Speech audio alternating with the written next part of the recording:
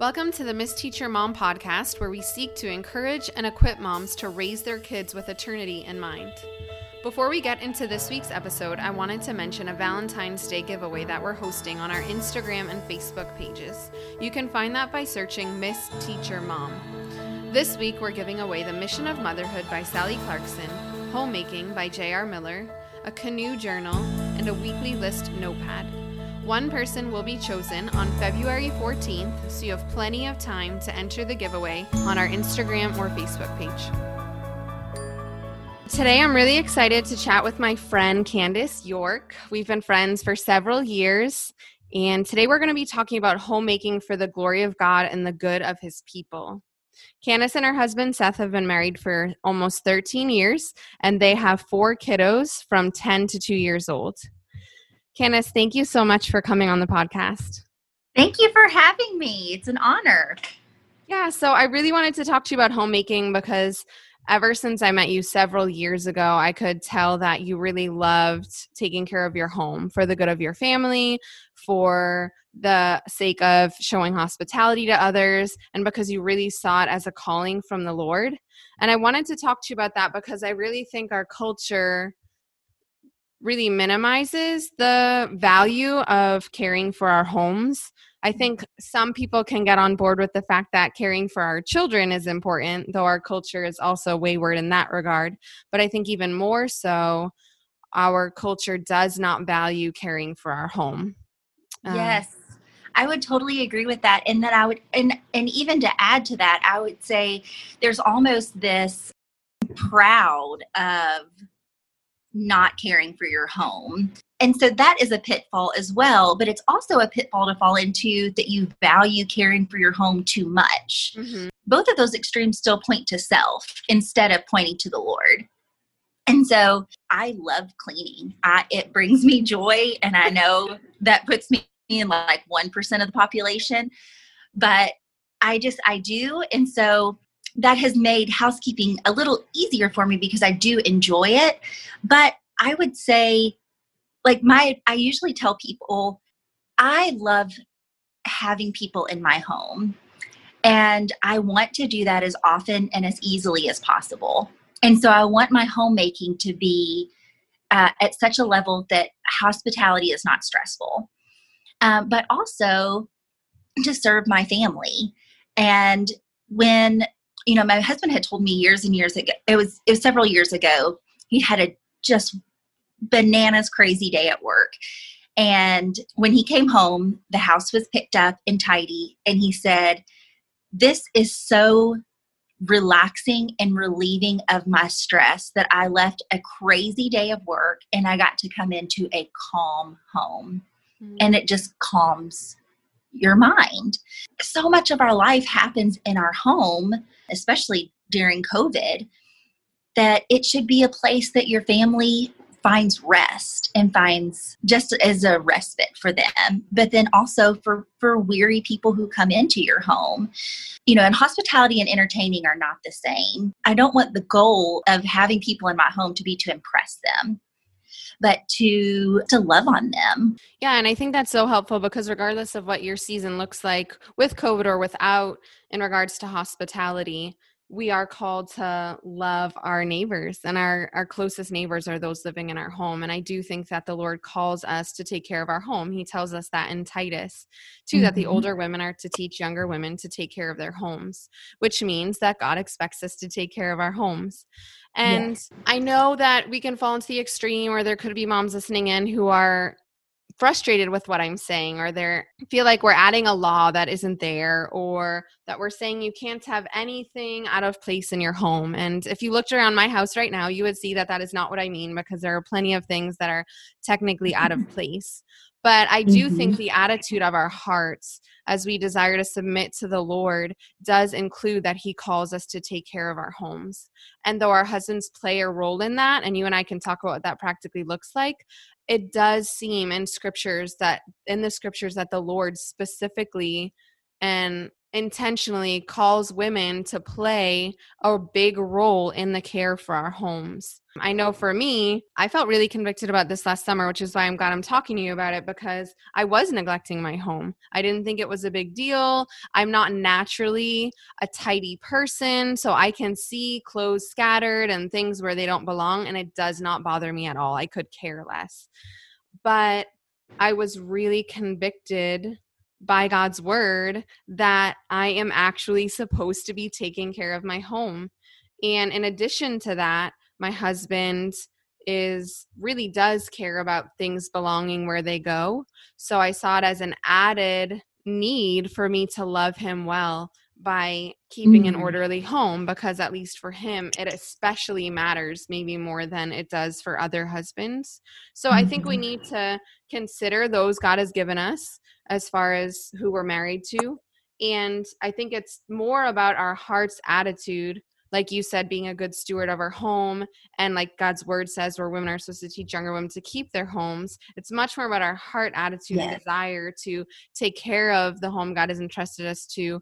Matters much more than if every single thing is put in its place and your house doesn't show a speck of dust. Absolutely. And Proverbs 31 says that she looks well to the ways of her household and does not eat the bread of idleness. I know that there's like some cultural pushback that this like rejecting women who take care of their homes and, things like that, or like the idea that that's valuable. Yes, absolutely. Yes. It's like the rejection of like the June Cleaver standard of, what women should be like. And so while scripture does not say explicitly that women are responsible for all of the cleaning tasks in a home, it does say, it praises women. In Proverbs, the woman is praised for looking well to the ways of her household. And then also, like you had mentioned in Titus, it says that the older women teach the younger women to be working at home. And so these are good things that the Lord has called us to do. Work preceded the fall. And so work is good. And so a couple things, there's always this like, okay, so what is the standard of housekeeping? Like how clean is clean enough? Or how far is too far of being too caring about perfectionism?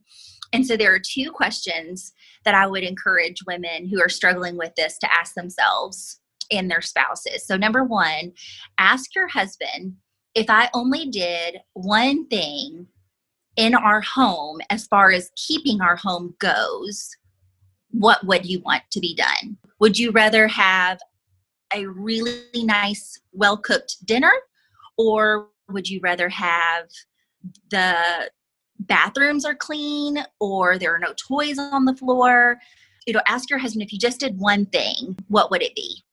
There was a time in our lives that I was so proud of myself for cooking these really wonderful meals from scratch and lighting candles on the table and setting it with cloth napkins and just doing really fancy dinners.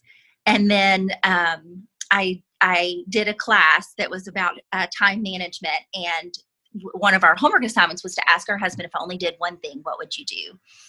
And I was just so proud of myself because I was like, I already do it. I know what his answer is going to be. And so I asked him if I only did one thing, what it would be. He said, I would rather eat cereal every night for dinner, but the house to be tidy when I get home. And I was so humbled. I was so humbled by that. And, because my pride did precede my fall. And so just ask your husband, what is one thing? The other to ask yourself for like the standard of your housekeeping is, don't make your standards so high that it's impossible to have people over because it's never clean enough. But then don't let your standard be so low that you never have people over because it's not clean enough. And so find a balance that you would be comfortable entertaining people, and maybe not spontaneously, but that you're not doing a mad dash every time before somebody comes over. And there are seasons, and some are longer than others, that are difficult. And so if you are in one of those seasons, and I've been in them myself, and ask for help. And I feel like this is something that women just feel like they don't have permission to do, but give yourself grace. Life is tough sometimes. Having a newborn or having a difficult child, or your husband's in a season where he's working a lot more hours than is normal, or there's a family trauma going on, just any number of things. Ask for help. My kids get so excited when we have those seasons. I'm like, this is so hard right now. I need help. But they love when they know on every Tuesday, sweet girl from church is going to come over and love on them and love on us. And so there is grace, and ask for help. And that's not a shameful thing. Absolutely. Clearly for you, taking care of your home serves those who live in your home, but your family also prioritizes showing hospitality. Can you share why that's so important to your family? Well, one, the Bible does command us to show hospitality. And so we want to be obedient to the Lord. But also it is just over and over again has just been such a blessing to our family to be able to welcome people in. Yeah, I didn't realize until recently how much the Lord really does care about hospitality in His Word. So I'd love to just chat about that for a few minutes. I mean, we see throughout the scriptures people inviting others into their home, whether it was Abraham making a meal for the angel, whether it was throughout the New Testament where the church shared everything they had. The apostles, as they traveled around and ministered to the different churches that they would, and as they were evangelizing people, they would stay in someone's home. Yeah, and he'd mention the people who hosted him. A few other points that are really kind of surprising are the Bible tells us that if you're going to serve a widow or help a widow, it ought to be someone who was full of good works. And a lot of our good works are showing hospitality. And as moms, a lot of our good works are going to revolve around things that we can do in the home and bringing people into the home. Yes. Well, and just so much of growth and of healing and sanctification and accountability, those things happen in relationships and inviting people into the intimate places of your life. And so having people in your home, it allows you to get to know them in an intimate way, but it also allows for people to see who you are. Yes. And there's just a sense of intimacy around the kitchen table or in your living room that you're not going to get chatting at a grocery store or after church on a Sunday service. And I think it's really helpful to discern the needs of the people you want to serve, right? Yes. So if we have a single we're ministering to, we'll typically invite other people to come too so that they can get to know more people in the church. Or we had a couple struggling recently where we weren't sure, are they going to want to have serious conversation, or are they just going to want a night to laugh and have fun and kind of forget what's going on? So we had both ready for whatever they needed. So I think it's helpful to know, like you mentioned, who are you inviting? Is this hospital triage situation? Is it a time for encouragement? Is it a time to connect where you can learn from one another? Is it you struggling, but you're going to show hospitality by receiving them into your home? So I think it's helpful to really prayerfully discern who it is that you're serving and how best you can show them hospitality. Yes, absolutely. Yeah. And as we talk about hospitality and homekeeping in light of this podcast, we know that the goal is to encourage and equip moms to raise their kids with eternity in mind. So I would love to know how hospitality blesses your children. Yeah, absolutely. Our kids love when people come over, like so much so that most of the time I don't tell them at all that anyone's coming, because they're like, when are they going to be here? When are they going to be here? How much longer? Is it before lunch, after lunch? Can we have another snack? Are they going to be here for our snack? And so a lot of the times they'll hear a knock on the door and they're like, you didn't tell me someone was coming. But so many people play with our kids and they read books to them. And I'll never forget, there was an intern one season that he is this massive guy. He's just like super tall, football build, giant guy. And every time he would come over, he would play Barbies with our 5-year-old. She was 4 at the time. And she still talks about that. But also in that book Rosaria Butterfield wrote, The Gospel Comes with a House Key, she mentioned that bringing people into your home whose lives are messy communicates to your kids that you're not afraid of mess, and that when they sin, because they will, that you're not afraid of that, that won't catch you off guard or be something that's too overwhelming for you to walk through with them, that they will have seen the pattern of your life has been you walked through yuck with people and you stuck with them and you pursued them even when they were not interested. And it shows your children that you will do the same for them. But also, Lord willing, in the future, when our children are making decisions that they need to hear truth spoken to them from someone who's not their parent, they will remember the people who spent time in our home, that they have that relationship with, that they invested in them as a little kid, and they remember them being around and caring about them from their childhood. And my husband has said that that's been true for him, that when there were seasons that he needed to hear truth spoken to him from someone who was not his parent, the people that his parents called on were people who spent time in their home whenever he was younger and throughout his life. So hopefully we're blessing our children in the future by building allies in our parenting now and making that investment now for someone who would be willing to come alongside us later. Absolutely. That's so encouraging. That's helpful. And it's a good reminder that every act of hospitality doesn't have to be the triage in hospital, right? We can surround our kids, yes, by people who are struggling and we're walking with, and believers and unbelievers, but we can also be intentional about surrounding them around people who love Jesus, who are on fire for the Lord, who love him, who are building their lives on the solid rock that is Christ. So like you said, they have these memories and understanding, like, my parents are going to be there for me when I go through hard and when I make bad decisions, but they're also going to remember and experience a really great community of believers who love the Lord. So it's not like we're loner Christians. It's just us in this big, wide, worldly world. But no, they're growing up to see that lots of people love Jesus. And like you said, they'll be able to go to them as they grow up. And I think we'd be surprised, or at least I've been surprised to see different people really invest in my kids, like you mentioned, where they'll come over and they'll engage with the kids and play with them. And they're not only building relationships with us, but they're also building relationships with our kids too. And I think that's a really sweet blessing and a reminder for us when we're going to other people's homes to also invest in their children and not only invest in the adults in our midst. So I think that's a great reminder for us too on the giving end. Absolutely. So I'd love to get practical for a few minutes because you are so good at taking care of your home. As you mentioned, you love it and you really are gifted in that area. I know you have a ministry or a side hustle called Routine Refresh. So I'd love it if you can talk about that. I started the ministry from the encouragement of friends that housekeeping is just how my brain works.